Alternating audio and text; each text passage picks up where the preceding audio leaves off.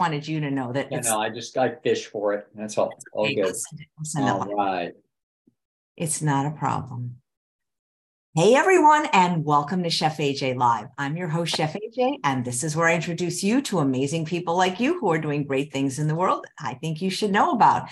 Well, it's the first Tuesday of the month, which means it's time for Straight Talk with Dr. Doug Lisle, where he answers your questions. But before I introduce him, I just want to mention that if you watched last month, we were kind of joking around saying, wouldn't it be great if Dr. Lisle could do like a marathon where he just answered questions for 8 hours straight, because we get so many questions from him. We just can't get to all of them. Some of them date back all the way from, believe it or not, last October. And, I kind of was half kidding, but so many people wrote us and say, I'm in for that. So we're actually doing it. Unfortunately, he wouldn't agree to 8 hours. He wouldn't agree to 765 or even 4, but he agreed to do it for 3 hours. There is a slight fee, but come on, guys, he's been doing this like for 3 years. He's done almost 100 of these for free, and we're going to get to as many questions as we can. So the link to register for what we are calling the Dougathon, it's a marathon with Dr. Doug Lisle, is below. It will be limited because we're going to be on Zoom and there's only a certain amount of spots. So get your spot while it lasts, and please welcome Dr. Doug Lisle. Good to see you, and you look great. Blue is your color, Dr. Lisle. Glad to hear it. All right. No, I mean, yeah. Your shows where I found out to not shave too. So this is you're whipping me into shape here in my old age. Don't you guys think he looks great in blue? Yeah, that's amazing. Okay, so we'll jump right into the questions. And the first one is from Chase, and he writes, Dr. Lisle, I've heard you mention that a possible reason that a man might not be attracted to an overweight woman has to do with the fact that in the Stone Age, the only explanation would be that she is pregnant and therefore unable to pass on his genes. Is there a similar explanation for why a woman might not be attracted to an overweight man? I think just overweight in general, you're designed by nature to look for certain shapes in the world. In other words, you're even two people that are thin, one of them can have a shape that is more appealing than the other shape. Both of them can be perfectly healthy. So basically, animals are connoisseurs of shape. They're very particular about these things. And so, excuse me, I've got a tail end of a cold. A friend of mine was a producer in Hollywood, and he said that everybody, when they're 19 years old, should go to Hollywood for a year, and they should, one of the things that they should do is they should sit in on a casting meeting, because he says, there's nothing like sitting in on a casting meeting, because they'll let's suppose that they're trying to, cast a beautiful brunette. The casting folks will look through, 50 resumes and put them up on the screen. And listening to people, he said it was shocking to him. Like, no, her chin's too long out. No, sure, her ears to turn in a little bit. No, her eyebrows. Oh, don't worry about her eyebrows. She's got everything else. We could shave those off and paint them on and nobody would know. It's like he couldn't believe the ruthlessness of the criticism of looking at extremely attractive people who were being considered to be, on camera for something important. And he said the hilarious thing to him was the women were just as bad as the men. In other words, everybody in there has the eye of the human being has an extremely exacting, precise little preferences. Don Simons, who is a famous professor of anthropology at UC Santa Barbara, said that he went into a similar such meeting with some big plastic surgical thing. He went to a big seminar in plastic surgery.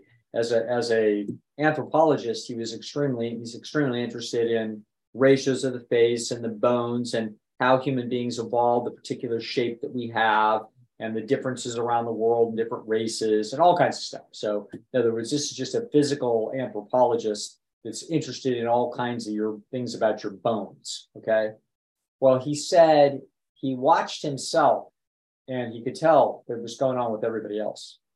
That literally, in case after case, as a picture of an extraordinarily attractive person would come on the screen, he watched his eye immediately go to, oh, look at the left ear.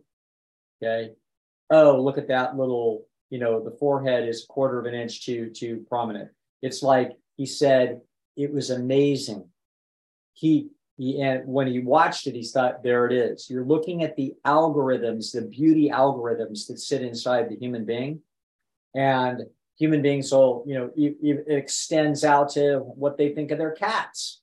And you'll have a really cat that has little legs that are a little too long. And you're like, well, it's a pretty cute cat, but its legs are a little too long. Or, oh, its tail's a little bit too short. Or, oh, its ears are a little bit small. It's like, wow.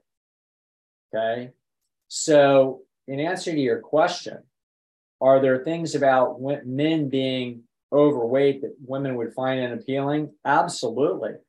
They would also find some guy that's in perfectly good condition unappealing for some reason, about some ratio that's a little bit off. But excess weight clearly is putting an unnatural set of variation and disturbing the design of the organism. So we would expect, I've heard this, I don't know, maybe it's true. There's a little bit of truth in this, and that is that the evidence from evolutionary psychology and cultural anthropology, cultural anthropologists have been very quick to point out and make a bunch of noise that is anti-evolutionary psychology, trying to state their case that no, human beings are infinitely flexible and they're all different no matter where you grew up, and it's all about how you grew up and what you got used to. And they have they've made the case that there are places in the world where the women are heavier, it's considered to be attractive. Well, that, it turns out, David Buss, who's probably the world's leading authority on human mating behavior, he tracked that down very carefully. And he found that the place in the world where the women are the heaviest, where they are considered attractive as heavy, that those women are lighter than the average American college sophomore. Okay.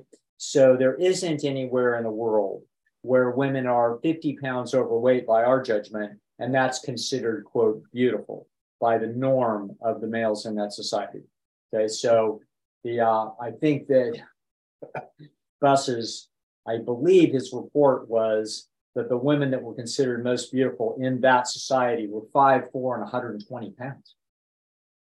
Okay, so it was something, I remember reading it and thinking, that's unbelievable. Okay. So anyway, the point of it all is, yes, if you're a guy and you got 20 extra pounds on you, it's going to ding your overall score. Now, the thing that's important for people to understand is there's a huge amount of subjectivity from person to person. So I've had women that really didn't care very much when their mates gained 50 pounds. Like, they weren't that wild about it, but it wasn't that big a deal. I've had women that were like, I am not touching that guy. Look at that gut.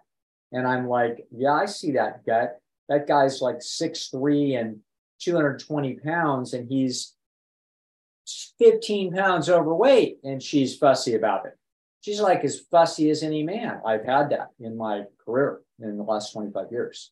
So there are huge individual differences as to how sensitive people are about body shape morphology and the misshapenness that is added to the body by excess fat. And so it's not just men. Now, the thing about men and women and their fat, it's men are looking hard at women's waistlines. So they're actually looking specifically at this whole configuration of the curvature around the waist and the waist to the hips ratio, et cetera. That's why a lot of women that have very heavy estrogen loads, if they gain 30 pounds, they still maintain an hourglass. And it's not, a huge percentage of men don't find that unappealing at all. Okay, so it literally gets down to, where is the extra 20 pounds on you? If it turns out that for some people, an extra 5 pounds, if you put it in the wrong place, that people's little detection mechanisms are not happy about, that can ding you 10%. Somebody else can gain 25 pounds and it hardly dings them at all. This is it's the nature of the human being, and it's fascinating little algorithms for determining optimal genes. And that's what that whole game is. That's I remember looking at a joke book, and it had these penguins, and it's got like 1,000 penguins in the picture, and they're like, why are they so fussy? It's not like they're going to find anybody any better looking, because they all look exactly the same. and it's like, yeah, that's because the penguins, they're recognizing tiny little variances in how close or far apart their eyes are together, or how they waddle when they walk. It's like, God knows what penguins are looking at. It's the same kind of fussy little variations, to form that you see human beings are sensitive to. You don't know a good-looking chimpanzee from an ugly chimpanzee, but the chimpanzees do. So no other animal knows a handsome guy from an average guy. They don't know. The horse doesn't know. But humans do, and it's like, yeah, it's just the way it is. So that's, if you add extra weight, you are tickling, you're misshapening the body away from its natural presentation, and therefore it's going to cost your overall aesthetic score. But there wouldn't have been overweight males in the Stone Age either, correct? No, but just the fact that it's misshapen, there's something wrong with it. Okay, is what's going on, and so yeah, but correct. But the female misshapen. Notice again, importantly, and the insight comes with, if the female maintains her narrow stomach but is curvy, not very much of a hit on her aesthetics. It's because specifically it's the growth of the stomach that the male brain is looking at and saying, aha, there's a bun in the oven. Okay.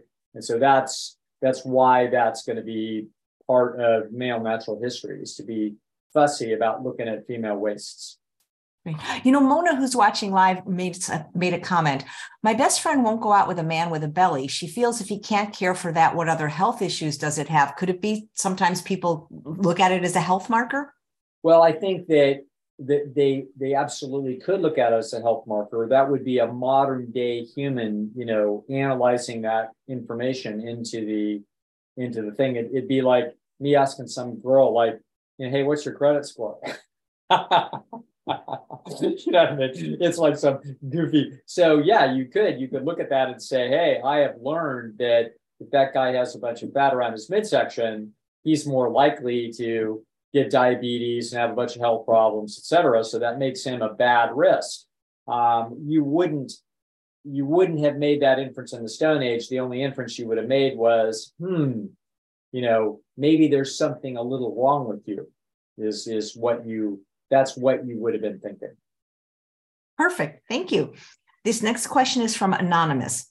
What is Dr. Lisle's opinion on TMS, transcranial magnetic stimulation, as a treatment for depression? If he does not feel it is worth the money or time, is there any danger in trying it as a treatment for chronic depressive disorder? And if you don't know what it is, I looked it up and I can tell you what it is. Yeah, I don't know a lot about it.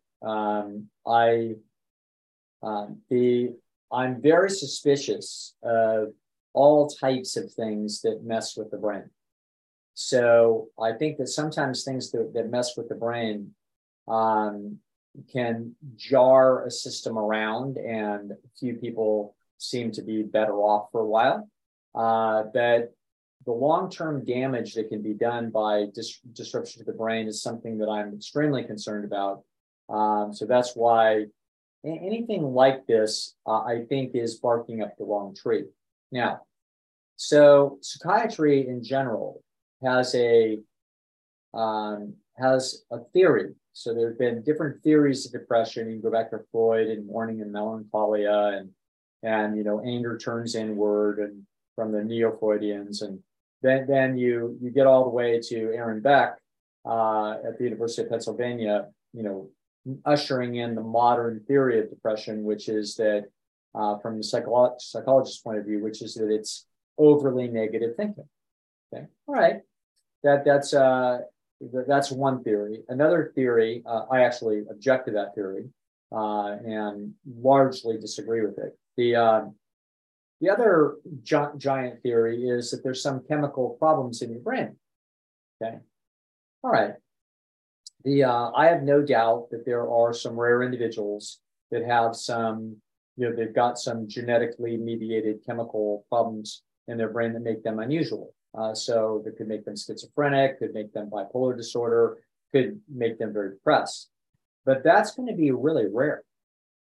So the vast majority of depression that we're ever going to see is actually going to be the result of failure.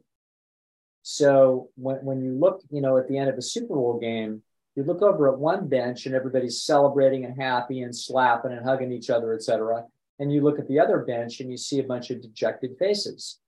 That should tell you something, okay? You look at a guy that the girl just said, yeah, she's going to go out with him, and he's sort of jumping around and excited and can't wait to talk to his friends. You look at another guy who's, listening to Frank Sinatra talk about, one for the road or whatever it is. In other words, singing some sad song about being rejected and being dejected and being on your own and lonely, and it's miserable. Okay. So I think we all know that you are happy when good things have happened to you. You are so when things are going okay, and you are dejected and depressed when things are going poorly. Okay. So it's going to turn out when things go poorly, you're going to be analyzing those things, and you're going to be making sometimes legitimate estimates of why. So you're going to be thinking, well, hey, if I'm getting turned down by all these dates, maybe I'm kind of ugly. Okay. So Aaron Beck would look at that and say, it's that inference that's causing the depression. And I would argue with him. Okay. Aaron Beck, I don't know that he's still alive, but I would argue with a modern cognitive therapist that I used to be one of them. And I would say, no, it's not the negative thoughts that are causing the depression. It's the failure feedback that caused it. Okay. The failure feedback caused the negative thoughts that are associated with the depression. But all we need to do is have success. And, we don't have to talk you out of those negative thoughts. In fact, it's going to be very difficult to talk you out of those negative thoughts. What's going to have to happen is we're going to actually have to get successful feedback from a new plan. And when we do, suddenly the depression will go away. So the question, this, by the way, this is going to be one of the things I'm going to talk about. I'm going to be doing a seminar in about 3 weeks with Jen Hawk and I. We'll do our second seminar called truetolife.us. It's at truetolife.us. And I'm going to be doing a seminar on the nature of, it's going to be called, my talk's going to be called Shadows of Forgotten Ancestors. So the shadows of your ancestors are everywhere. They're in every second of your life. So when you sneeze, you're sneezing because some ancestors, evolved the mechanism to sneeze. And when you laugh, you're looking at, you're not the first one to laugh, and you didn't learn how to do it. It just happens automatically. You didn't learn how to talk. You already knew how to talk. You just needed a few little elements from the local learning environment to tune the tuning fork. But it was clearly in there, and human beings have been talking for hundreds of thousands of years, and they passed on that capability to you. We just talked about aesthetic stuff in every species. When you see people fussy about other people's body shape, you're looking through the lens of evolutionary history. Those are shadows of forgotten ancestors. This wasn't put in you by a brutal media, starting in the 1960s. No, the criticism and the exactitude and the precision and the preferences, these are all in the system. The same thing is true for all feelings and all sensations. So if you put, something sweet on the tongue of an anteater, it probably wouldn't like it. I don't know if it does or not, but probably wouldn't, because it eats ants. Okay. So it's going to be sensitive to the differences in the chemicals of the ants. But if you put something sweet on a fruit-eating primate like us, it's like, oh, well, you got a whole bunch of circuitry in there that's all excited about it. And you say, oh, really? Is it all about individual? Of course it is. You put dung on your tongue and you're going to hate it. But if you put dung on the tongue of a dung fly, it's all excited about it.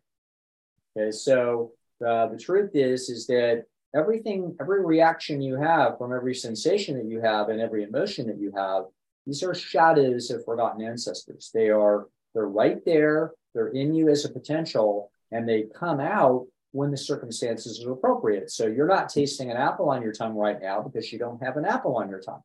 Okay. You're not feeling thirsty now unless you happen to be low on fluid relative to the amount of blood volume that you have. If you are, then you'll suddenly feel thirsty. Okay. You're not laughing unless you find something that's funny, and you're not depressed unless you've had failure feedback. Okay. So when people start saying, well, how would you treat depression? The answer is, I'm going to ask the person, where are they essentially failing? And there are 5 basic domains in life.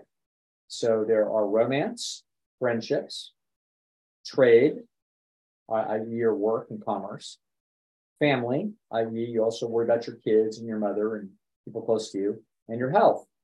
Those are the 5 domains of human existence.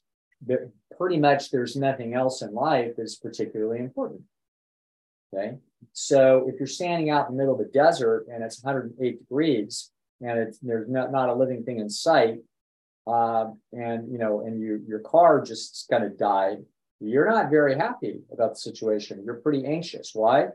Your shadows of forgotten ancestors are telling you we're in trouble. Okay. So on the other hand, if the car starts and then you drive into the Palm Desert Country Club and it's got a waterfall in the front and a bunch of green, you're like, hey, anxiety and danger's over. So you have all these potential feelings, and the feelings are there to tell you what your circumstances are currently. If a person is depressed, it's because they are receiving failure feedback in one of those 5 major domains. It could be a mother who's terribly worried about her son that's got problems. She may be, everything else in her life may be fine, but that is signaling to her, hey, we're in trouble. I've got a suicidal, emotionally unstable, drug addicted, 17-year-old. And sure, my marriage is fine. And sure, my friendships are great. And sure, my business is going well. And I'm perfectly healthy. But man, my son's in trouble. And so that woman can be having nightmares and be basically overwhelmed emotionally and despondent and anxious over what? Over one of life's 5 major domains. So when I hear that someone is going to use, some transcranial magnetic, stimulation to try to disrupt the brain function, my first question is, what makes you think that the depression is caused by something that is improper about the brain's function? The first assessment should always be that the brain is functioning perfectly well. Like, you got to give me incredible evidence that the brain is actually some bizarre brain. It's like somebody that feels freezing cold all the time in 77 degrees and has to be in a big parka with heaters on all over with heaters in their pocket. It's like, that's odd. What happened to your species typical temperature regulation system? Something is badly wrong with it. Well, I've never seen anybody like that. Everybody I've ever seen with their temperature regulation issues are perfectly reasonable and normal. It's some hot flashes in females or going through menopause or whatever, but it's not that big of a deal. Okay, in other words, their assessment of what's appropriate for their biology and the feelings that they're having aren't very far off. The same thing is true with depression. There are people that are inherently more depressogenic, i.e., more anxious and more sort of self-critical than others. That's certainly true. But those people, if they're very seriously depressed, it's not because of the bizarreness of their biology. It's because they've experienced failure feedback and they're feeling defeated. Okay, so the solution is, hey, let's figure out what of those 5 domains in life are you very puzzled and stymied and basically overwhelmed, and you've tried and you have failed. And why is it that you think that your life should be here in this domain, and in fact, it is here. That discrepancy between, in other words, I'm not depressed because I can't go out, and play pickleball and beat Andre Agassi. Wouldn't bother me at all, because my ability to play pickleball is about what I think it is. And if I go out on a pickleball court, I'll get about the feedback that I think I should get. In other words, I'm not that surprised. We're depressed when our performance or what it is that we get from the world is less than we think we should reasonably be able to expect. Okay, that is the reason depression exists. Depression was an orchestrated feeling. It's not a dysfunction any more than thirst is a dysfunction. Depression is a function. It's something to tell the organism, hey, we're getting less good feedback than we think we should be getting. Okay, so we need to, it's like a sprained ankle. A sprained ankle, the pain isn't the problem with your sprained ankle. The pain is signaling a dysfunction. Okay, depression is not dysfunction any more than the pain in your ankle is a dysfunction. The pain in the ankle is saying, hey, we've got an injury here. We need to be careful about how we manage this. Okay, depression isn't the dysfunction. Depression is the signal of the fact that we are not getting the resources from a given area of our existence that we think that we should be scoring at a higher level. Okay, so it then means that the therapy for depression is to say, hey, which area is it that you will find your mind constantly ruminating about, and that it's upset about it and frustrated and feels defeated and is a little bit angry and bitter and even feels suicidal? It's like, that's what I want to hear. Okay, so I'm going to go through the 5 major domains of existence, and I'm going to find out where it is, where does it hurt? Okay, and then we're going to hear about, what have you done about that? Clearly, you've had some repeated failures that have surprised you. Okay, so interestingly enough, this is, again, now people can see why I part ways with cognitive therapy in some important respects. It isn't that cognitive therapy doesn't have its utility. It's the best research, bedrock, the gold standard of psychotherapy in the world for good reason. It's got the best research and the best support. But that doesn't mean it doesn't have its theoretical and technical weaknesses. And so the main technical weakness and the main theoretical weakness and technical weakness that I see in common psychotherapy is that, hey, where do you think those negative thoughts came from? They didn't just come from nowhere. Okay, those came from an analysis of failure. That's where those feelings came from. Okay, so the person that's depressed is depressed, and sometimes chronically, because they have failed and failed repeatedly, and they can't figure it out. They keep putting some time and energy, and they make another bid in some area of the world, and it fails again. Okay, and then pretty soon they're like, I don't get it. I can't understand why I, quote, can't get a job, can't get a girl, can't get myself healthy, can't get my kid on track, can't get myself, some friends. It's like, hey, your depression has a reason, in the same way that if your ankle hurts, it is hurting for a reason. And the problem is not the pain signaling in the ankle. And this is the problem with TMJ, or whatever they call it, TMS, and with pharmaceuticals for depression. They are treating the symptom. They are not addressing the problem. And so that's why, as you can hear, the solution to depression, if it turns out that psychotherapy has not helped, well, then you may not have a psychotherapist that's actually gotten to the root of the trouble, and is not sufficiently persuasive about a new path of attack on this problem that could actually lead us to success. Okay, so anyway, that's an extremely long answer, but it's a good one for not only sort of understanding this whole holistic look at what a feeling is, because that's what psychology is all about, is feelings, and also sort of introducing you to the way I think about things in a more technical detail, with why the way I look at things is somewhat different from my colleagues, and the kinds of things that that Jen and I talk about in our work, which is exactly this. I'm almost afraid to read some of the comments in the chat, but people are wondering if depression can be trauma-based.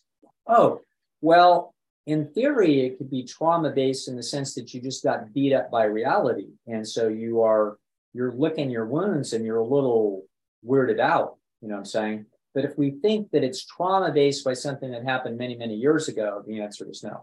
In other words, the state of the, like, if you were super hungry 10 years ago, that's, you know, then it doesn't really matter to how hungry you are today. So some people, human imagination trying to put things together sometimes makes fantastical leaps.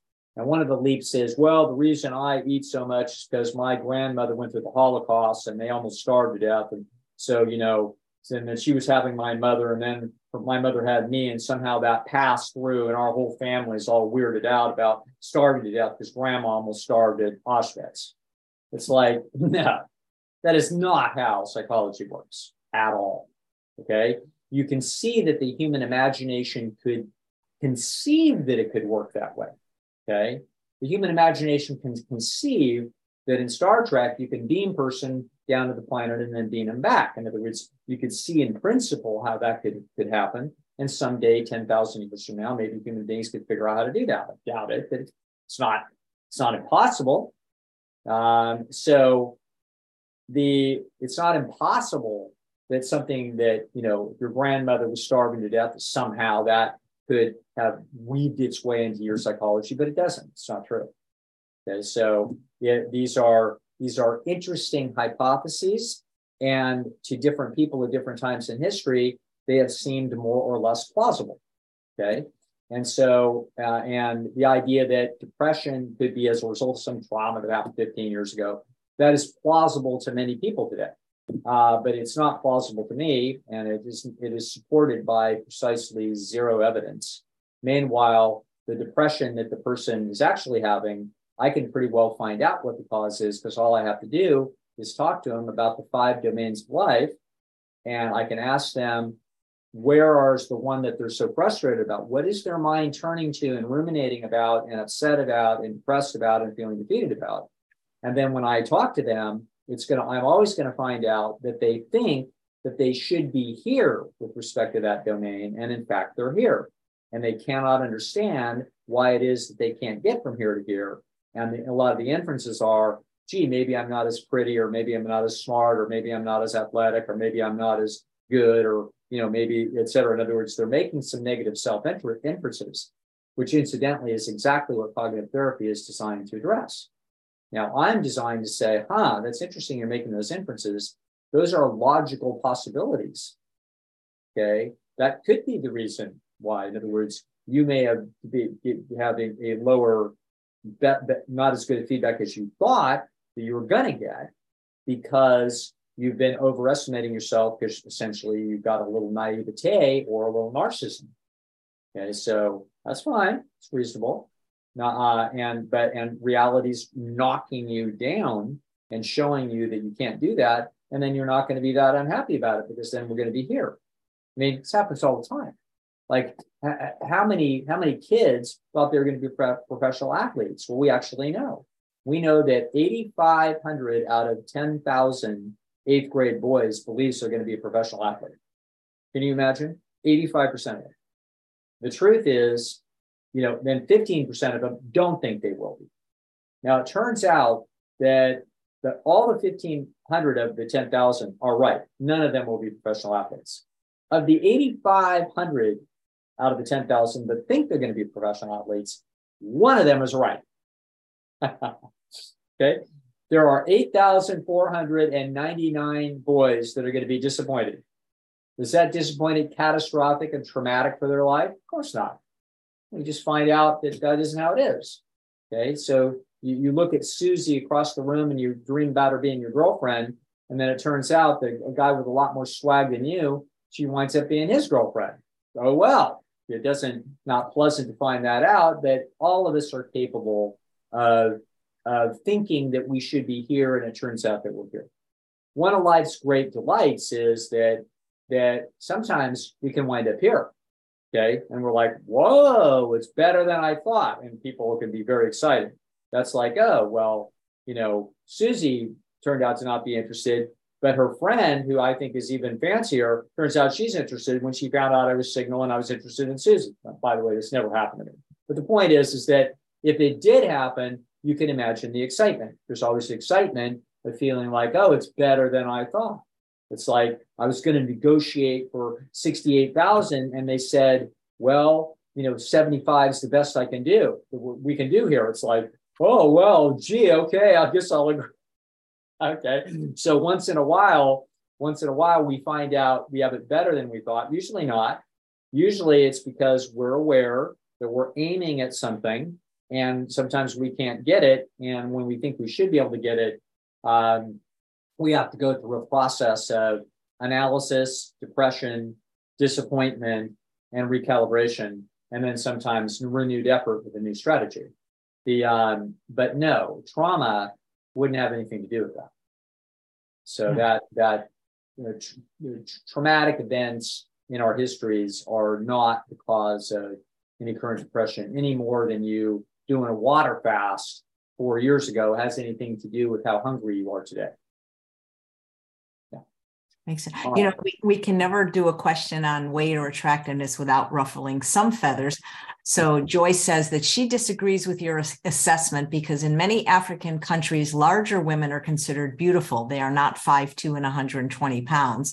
And look at the sculpture, the Venus of Willendorf from 30,000 years ago, visualizing the female form in a dramatically voluptuous ideal, a very full-figured, fertile goddess. Yes, those figures they're pregnant. So people people have considered that to be a wholly, fascinating, unbelievably important thing. That's true.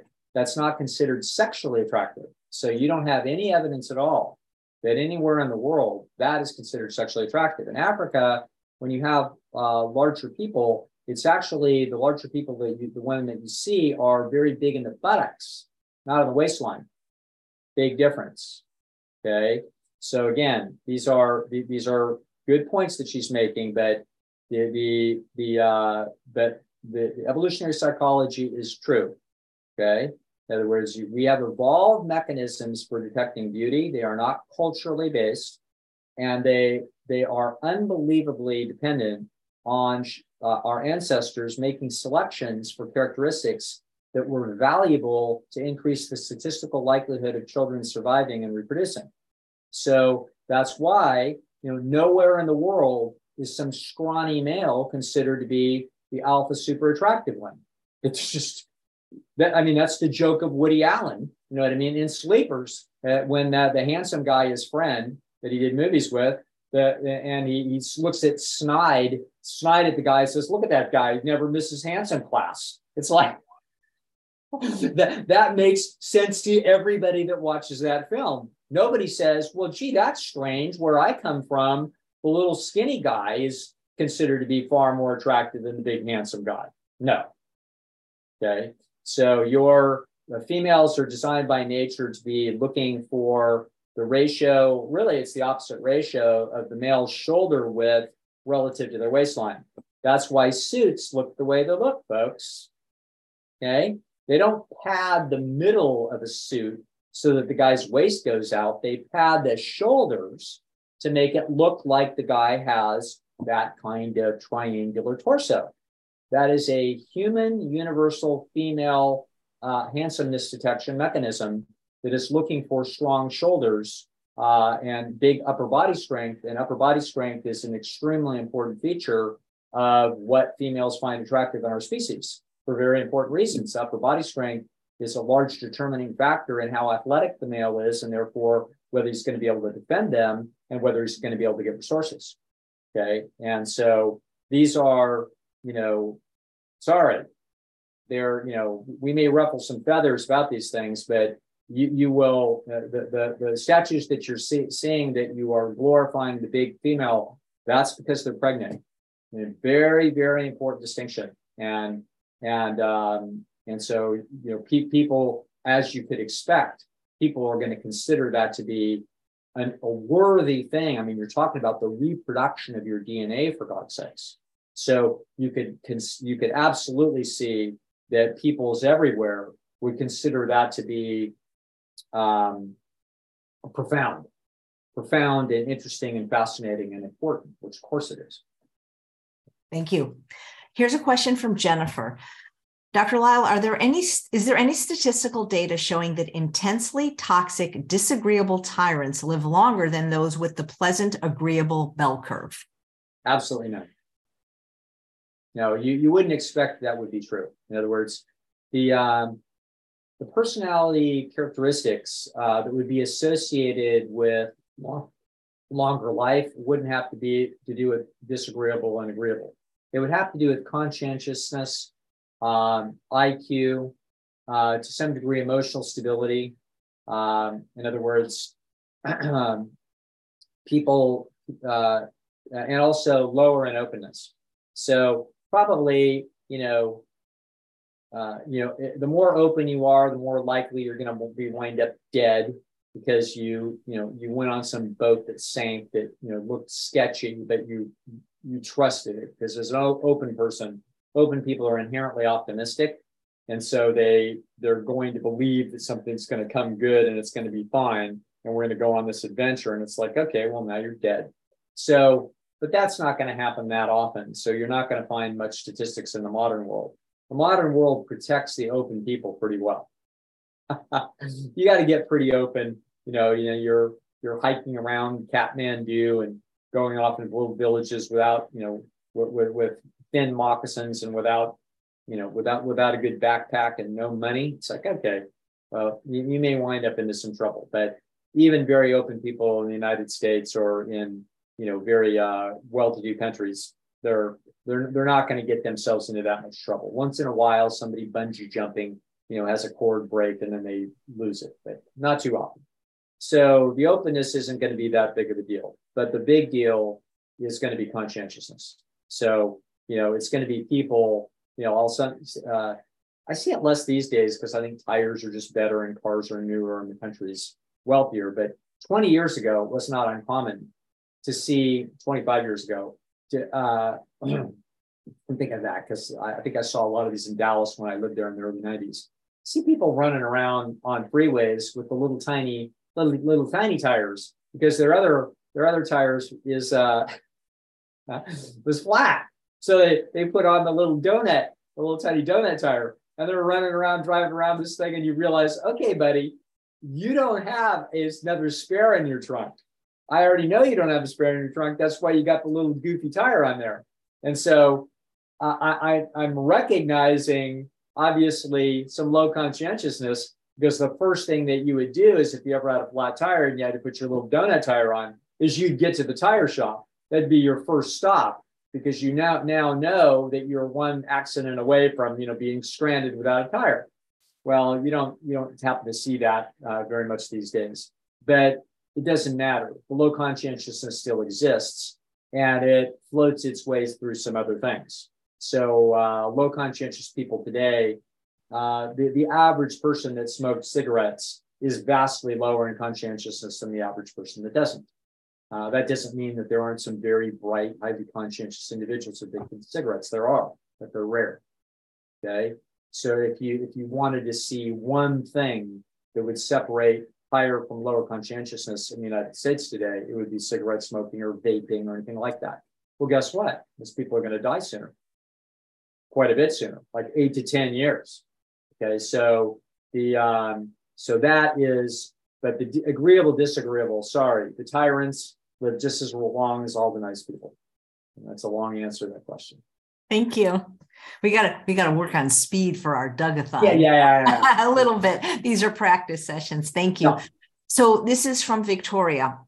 My family does not think what I'm eating or not eating, having recently eliminated all meat products from my vegetarian lifestyle, has anything to do with having or not having migraines. To my surprise, not eating dairy has not been the most difficult obstacle for me. What has been is the disapproval of loved ones. I haven't figured out how to handle their rejection of my dietary choices without having it negatively affect my thinking or causing stress. I don't want to argue or constantly justify my actions if I do have a migraine. We get a variation of this a lot. The unsupportive family, dietary changes, even when they're positive and the person is doing well. So maybe you could just address her question and then as a whole, why this keeps happening for our people. Yeah. This is, right on my website. There's a lecture for free on the free part of the website. And it's one of my major lectures that I've given the McDougall program for 15 years. It's called Getting Along Without Going Along. And it goes through the logic of what it is of the question that you're asking. And the reason why it's disturbing for other people is that they are hearing in your touting of what it is that you're doing a criticism of them and what they're doing. And so it makes them look like they are being self-indulgent and stupid. Okay, so that's what it makes them look like, and they are going to defend themselves. So they don't want to hear about it. They don't want to learn about it. They're not considering this to be interesting, important information for themselves. They are going to defend their status. They're designed by nature to do so. This is a shadow of a forgotten ancestor. Clearly, your ancestors were very concerned about what other people in the village thought of them. If that were not true, you wouldn't be concerned about what other people think of you. Okay, this is a characteristic of humans. Wolverines don't have this characteristic. They do not care what other Wolverines think of them. Okay, this is a part of human nature. So what we need to do is that whenever we're going to make any changes like this, we have to be cognizant of the fact that any changes that we make carry with them an implied criticism of everybody else. Okay, so that's important. So we want to reel that back or walk that back. So the attitude towards us and our migraines is, listen, I don't know if it's going to work or not. Okay. Yeah, I'm doing this whole foods, plant-based nutrition thing. It may be useful or it may not be useful. These guys probably aren't right about everything, but I'm just going to try this and see if it helps. Oh, well, you should get Klonopin shots. That'll do it. It's like, well, there's problems with getting Klonopin shots. And so I want to just see whether this will work. Maybe it'll work, maybe it won't work. In other words, don't be touting this as a solution for anybody's problem for anything. If you do that, then you are placing this theory above what they are doing and you are inherently criticizing them. And if they don't then mimic what you do, then effectively they are inferring that you're looking down on them as both obstinate, stupid, and self-indulgent. Okay, which they are, of course. I mean, we know that this is true. Okay, but the thing is that we don't want that. That is going to get a backlash towards you. Okay, they're going to attack what you're doing and make it below what they're doing. And so instead, we have to get out of, this is what I call an esteem dynamic. So we have to get out of the dynamic. We have to say, I don't know if what I'm doing is useful. I don't know that if it's right. It's an interesting idea. It's worth a shot. I'm going to give it a few months. I'm going to be trying this thing out. I'm going to see where it goes. And I don't know if it's going to work or not. That is an unbelievably well-defended communication. And even if you've screwed it up to now by touting what you're doing and gotten a bunch of pushback, you could say, hey, you could be right. I don't know, but I'm going to just try this. I'm experimenting. That is a very unthreatening position to be in to them. You're experimenting. You're admitting that it may not be the greatest thing. It may not work at all, i.e., I may not stick with it. You can say, I may not stick with it. See what happens. In other words, we basically walk back any communication about this being superior. It's not superior. It's an idea. Okay, that's all. It's like I'm a marketing guy trying to figure out how to sell oranges. Hey, there's an idea. We're going to call them sunshine oranges. It's like, hey, I don't know that it's going to work. It's just an idea. Okay, so we're going to try it. That's all. That's the position that you want to be in. And if you're not in that position, you need to get there. Hey, I've read this stuff. It's interesting. Not sure these guys are right about everything. Like, make sure we say so. Like, it's probably not right for everybody. It may not work for me. If you do that, the hostility will be reduced dramatically. So that is the solution. Are there ever a time that you can be superior if you have like a personality like Dr. Goldhammer, for Oh, yeah. example? Yeah, but most people don't. So this woman goes away and it rattles around in her skull when there's an argument. It doesn't rattle around in Alan's skull as an argument. He just says, well, I don't want to look like you and be like you, and I don't want to get sick and die. So that's why I'm doing it the way I'm doing it. Hey, they're like, oh, it's like, well, that's just the way it is. Like, hey, prove me wrong. Like, hey, if you could say anything that I don't know, that I've learned that I would suspect that you might be right, I'd be glad to hear it. But I don't think you know anything. Like, hey, Alan and John McDougall will just chop people into little bits. That we don't want to get in some authoritative battle with people. It's not worth it. You have to look at the landscape of your life, and you have to realize that we've only got so many hours and so many people that we can talk to, and so many conversations and so many pickleball games. I don't know why, because I'm talking to AJ and I know she loves pickleball. It keeps coming up. The point is that, hey, hang with people talking about things that you're interested in talking about, and with people that you're interested in talking to, and doing things that you love. If you're in a room and you're in an acrimonious situation with some relative about this, you're in the wrong place. The mistake was to be there in the first place. Why is that? Okay. You don't get to live forever. So these are the hours and the days of our lives. Okay. Starts today. So the thinking is, hey, how can I enjoy my existence? I don't want to go to Aunt Millie. She's a bitch. And I'm going to have to hear all about this stuff. It's like, well, I really need to be there because of this or that. What, you got an inheritance on the line? Maybe it's worth showing up and having your nose counted. I don't know. I'd be really suspicious about spending any time with people that you don't like. Okay, so the bottom line is that if we've got an acrimonious situation with people that you do like, for God's sakes, then all you've done is you've stepped all over their feet, and you've essentially, in a left-handed way, you've criticized them. So take it back. They take it back. So take it back and say, hey, I don't know what I'm doing. I'm just running an experiment. Well, we'll see. Oh, you're still getting those migraines out here. Yeah, still. It seems like they're less, but I don't know if they're less. Okay, walk it back. Don't be touting this thing, because that's just asking for trouble. One of the things I've often heard you say is whenever there's a problem in a relationship, look to status. Yes, that's correct. And that's exactly what that is. In other words, we are placing ourselves above them, and they are attacking. Okay, we have a status crisis. You must bring yourself back down. Okay, and if you bring yourself down, suddenly there's not going to be a problem.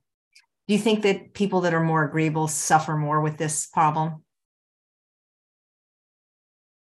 Probably. Yeah, it's interesting. If you're disagreeable, it gets you into a lot of fights and make you really frustrated.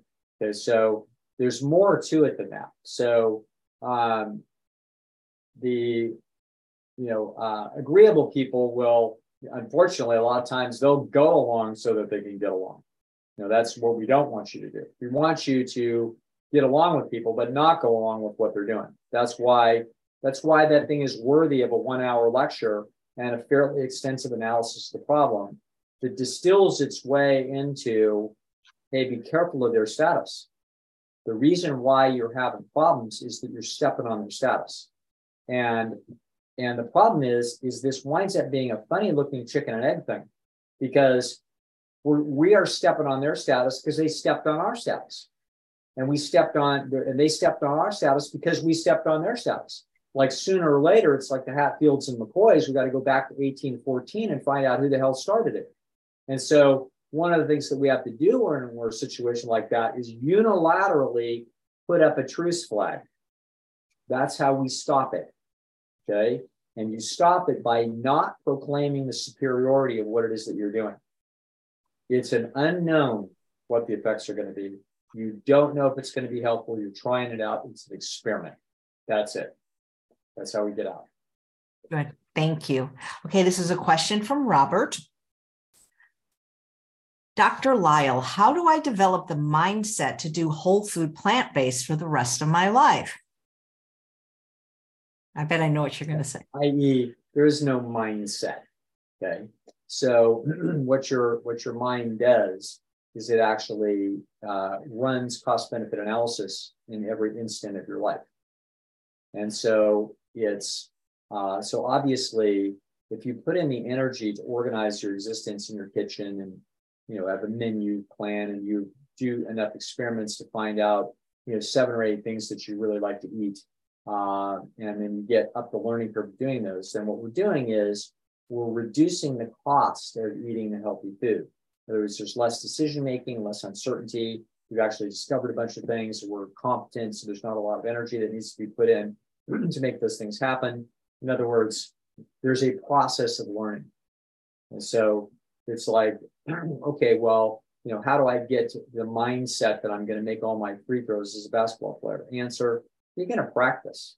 It's not a mindset. Okay? There's going to be fundamentals and techniques to doing it properly. You're going to get some coaching. You're going to see to it what flaws that you're doing. You're going to have a routine, and you're going to practice that routine. That's how you're going to get as good as you can. That's exactly the same thing here. So that's why, Chef AJ's got cookbooks. Chef AJ's got, her own personal story that shows us that it can be done. Chef AJ and I talk about, we have a few principles that we have guide us. And that is, don't be working on your own personal psychology, looking for a mindset. Work on your environment so that the cost benefit that your mind runs every hour of the day is one that leads you over and over again towards good choices. Okay. So work harder on your environment than you do on yourself. That's what we want to do. I don't know about you. I've been vegan almost 50 years, and I think you've been almost as long. Yeah. I found that people that either do it for ethical reasons or at least have that in place don't seem to struggle as much as the other people. Yeah, that's probably true. That's because they've closed off an entire area of mischief.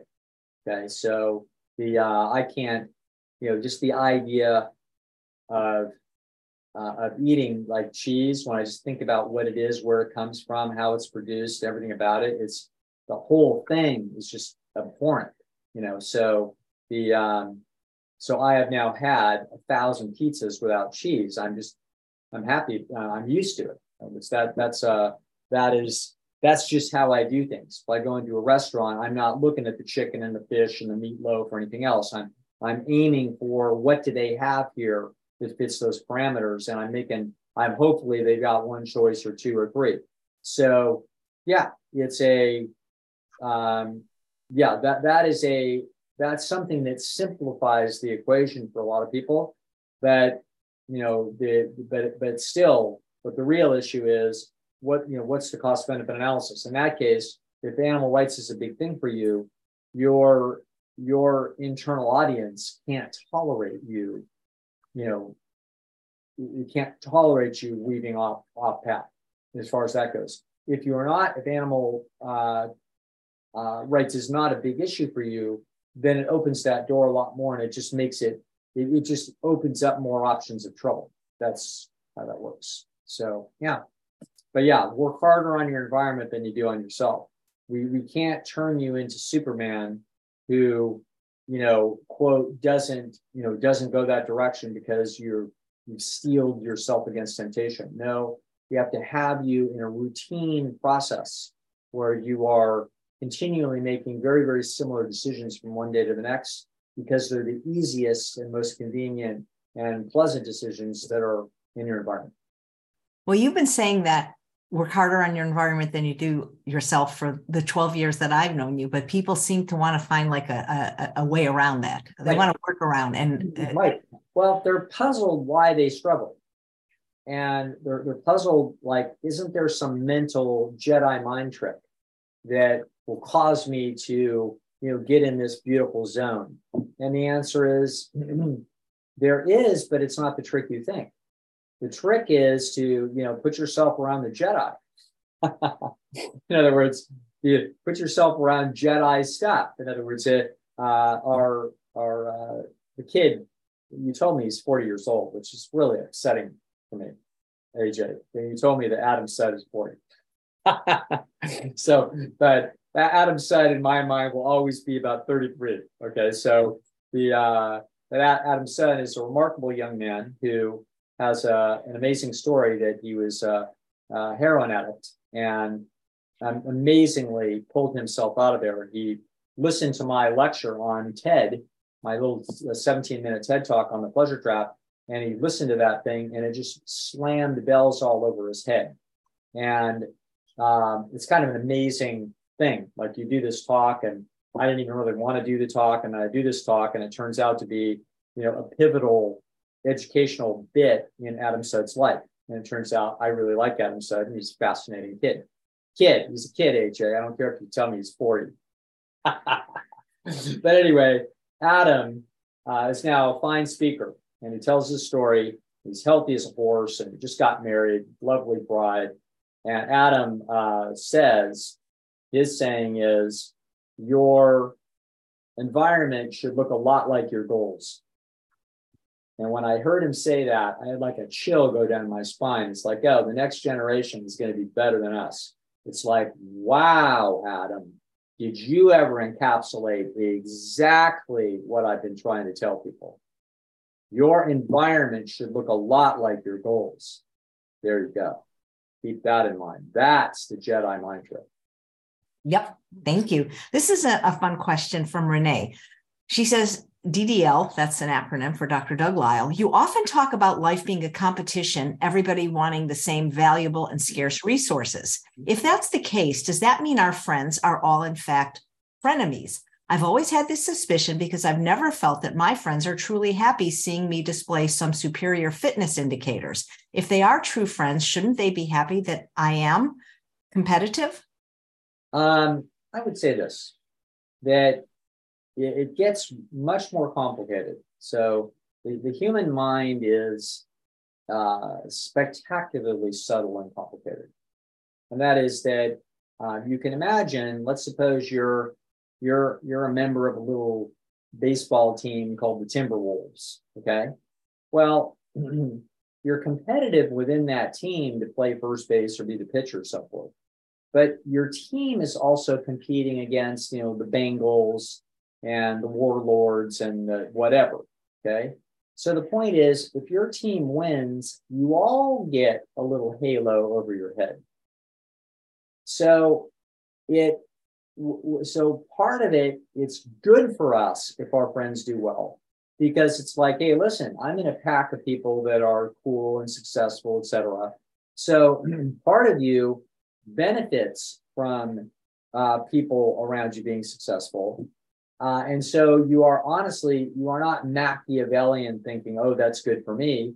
You're actually designed by nature to be happy about the fact that people close to you may be successful. However, let's suppose that you're a member of the Timberwolves and you guys just won the little city Little League championship. And you're really excited, okay? But within your own team, there's been some competition, okay? People are paying attention to the individual differences even within the team. So the team wins as a whole, and your biggest competitor on that team hit the home run that won it. So this guy's going to get the most valuable player. Now, part of you is elated that you won and you're relieved and happy that he hit the damn thing. And when he hit it, you were excited tremendously. However, in the aftermath, when they're now going to get around to handing out the most valuable player trophy, you're like, okay, well, I'm not going to get the MVP, even though I was pretty good on our team. Obviously, Josh is going to get it because Josh is the big dog that hit the 2 home runs in the tournament and hit the big winning home. Okay, so part of you can be slightly not so happy about Josh's shining success. Of course, that doesn't mean there's anything wrong with you. It doesn't mean that you can't be his friend. It doesn't mean you can't be excited when he's successful because it's part of your more complicated relationship to the environment, is that if he's your friend and he's on your team and he's successful, then that reflects well on you or may result in more assets for you. So our relationship with friends is complicated. And there's going to be friends that you have very little competitive overlap between them. And in fact, their victories are your victories and your victories are their victories. And there's basically very, very little area of discord in that process. Okay. Those are like some of the best friends that you could ever have. You're on the same team. Okay. On the other hand, it's not possible for human beings to not recognize themselves as individuals. And all relationships, no matter how good they are, have their limits in terms of how little conflict that they can have. Ultimately, there is some degree of conflict. So your question is a really good one. The answer turns out to be complicated and, in fact, variant. So there's going to be friends that are, Jen Hawk has educated me in the language of the day. So frenemy is, this new idea that yes, they're really sort of a friend, but they're more of a competitor. And so, if they do well, it actually irritates me. Okay. Even though there might be some value in it for me, but the truth is, I feel like it costs me more than it benefits for me to see them successful, or maybe it's just successful in a particular way. Okay. So in a particular way that threatens my ascension, then I may be less happy, more upset about it. So, so if Alan tells me he went out there and he racked up and made 25 points in a game, I might be in principle, like not as happy about that as if he told me he cleaned out a bunch of people in a poker game and you know what I mean? It's like, well, I don't really care. I just assume my buddy turned out to be the big bad poker player. Now that would be a good thing for me because I'm not in that domain. But if I'm in the domain of basketball, I'm not so wild about him getting a bunch of status and then maybe getting more than me. So it's more complicated than just that specific pair of individuals. It's also the nature of the conflict between them. Okay. So, again, you want to be spending your life with people where you feel very little conflict there, and that you actually feel at a gut level that their victories are good for you. At best, at worst, neutral, and at best, great. Okay. And you want to be seeing that on the other side. You want to see it reflected in their behavior towards you. And, I'm fortunate. I just have my life is built around a few friends, and those few friends, have those characteristics very well.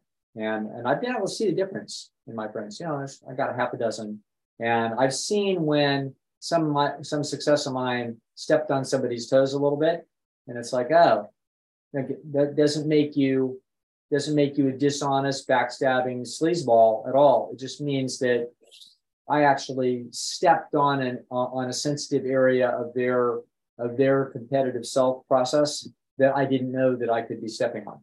Okay. And so I've seen that. And I've also seen them be incredibly gracious and excited when I might have thought that it might have been threatened. I can think of those instances. So yeah, I can think of one instance where a friend of mine's wife was complimenting me on something, and I could tell it was making him uncomfortable. It wasn't because the wife was into me. It's just that he was feeling like, hey, what about me? Like, what am I, a chocolate?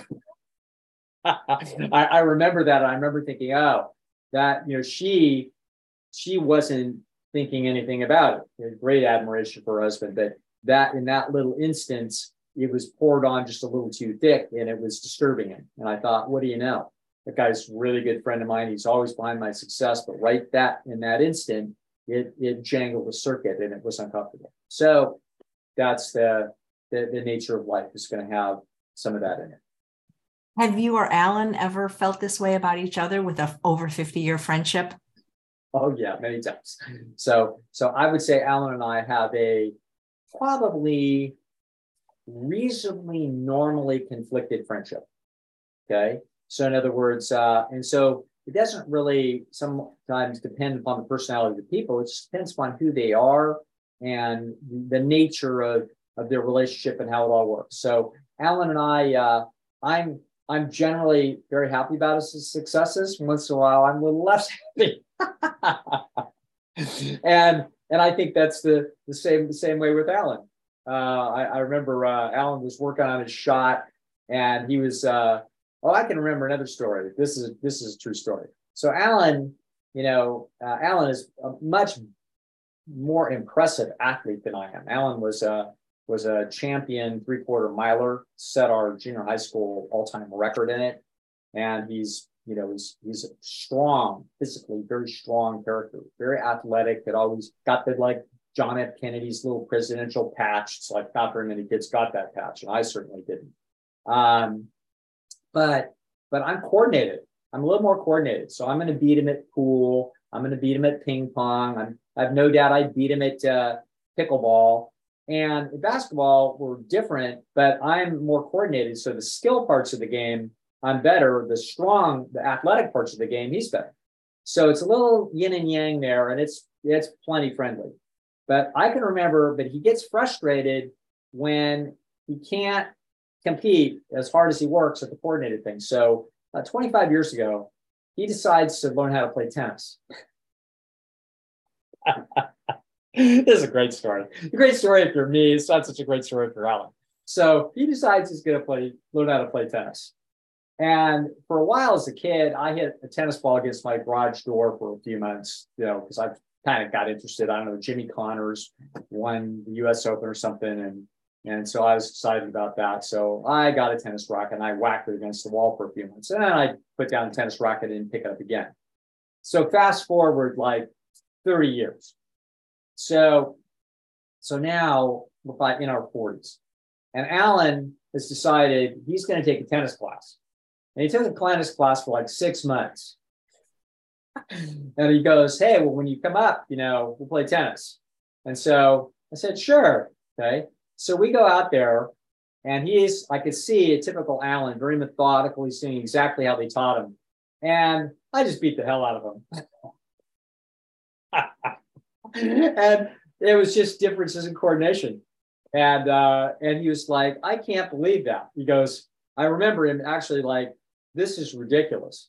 Like, I can't believe that we actually have a difference in those abilities that I couldn't make up for in, several months of diligent practice. I can't believe it. And it's like, yeah, that's the way it is, and that's in the same way he could lift me up and throw me around the room. Is just greater strength. And there's nothing I could do about that either. And he can run me into the ground, whether it's 100-yard dash or a mile. I can't possibly stay with that one.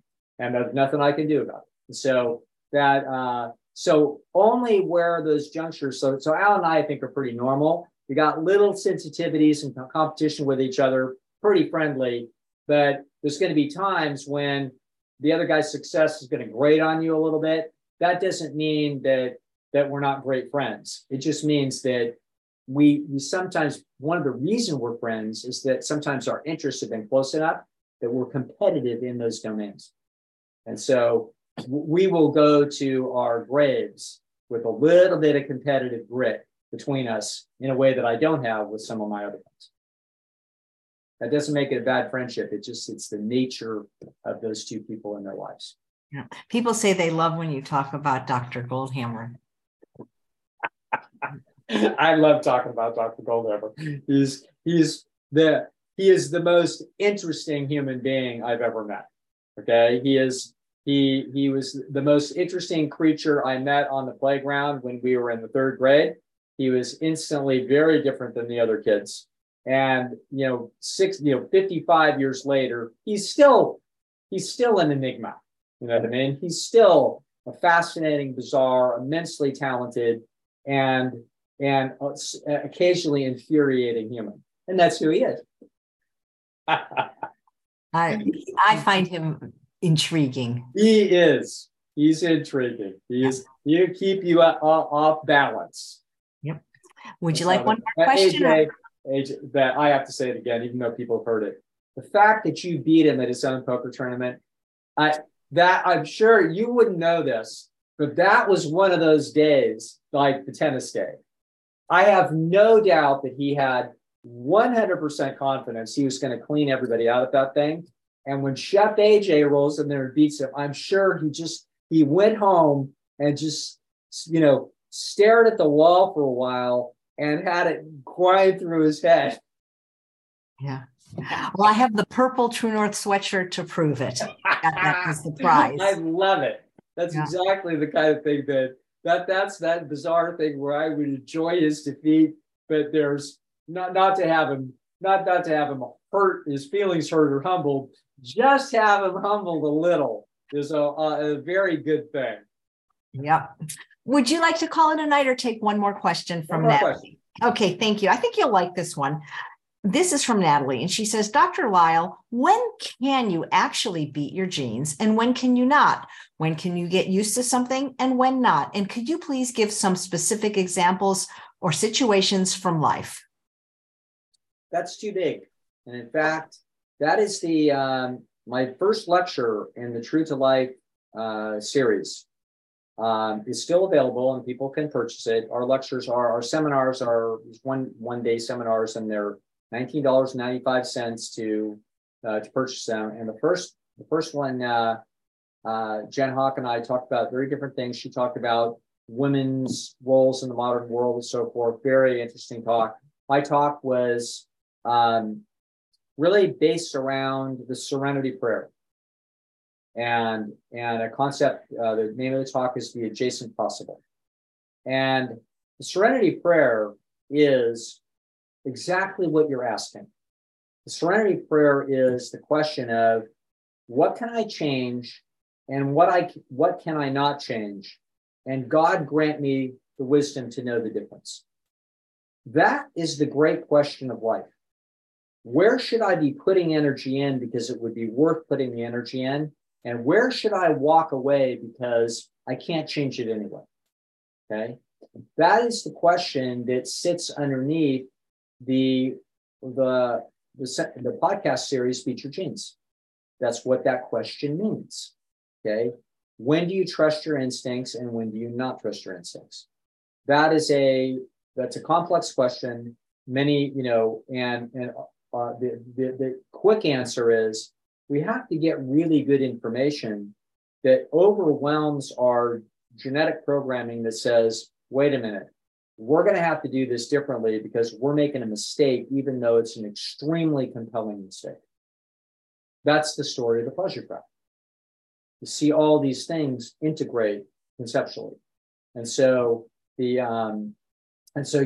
heard me with this eyebrow raised today when we talked about depression, as long as I did, that my answer is, wait a second. The instincts are telling us that we've got a failure feedback. The modern environment people are telling you there's something wrong with your brain. I'm like, okay, I'm not going to rule out that there's something wrong with your brain. But I know that the vast majority of the time, that's not the reason. That the vast majority of the time, the reason the person is depressed is because of failure feedback, that everything is working as designed. Therefore, the solution is to work through that perspective rather than from a different perspective. The instincts may tell you, they're telling you got failure feedback, but other instincts are telling you, do the easy thing, take the pill, go in and have your brain scanned by a magnet, okay? Do shock therapy. The wise people that are going to make a bunch of money from it are telling you that it's the easy way to do it. It's what's really wrong with you. Careful.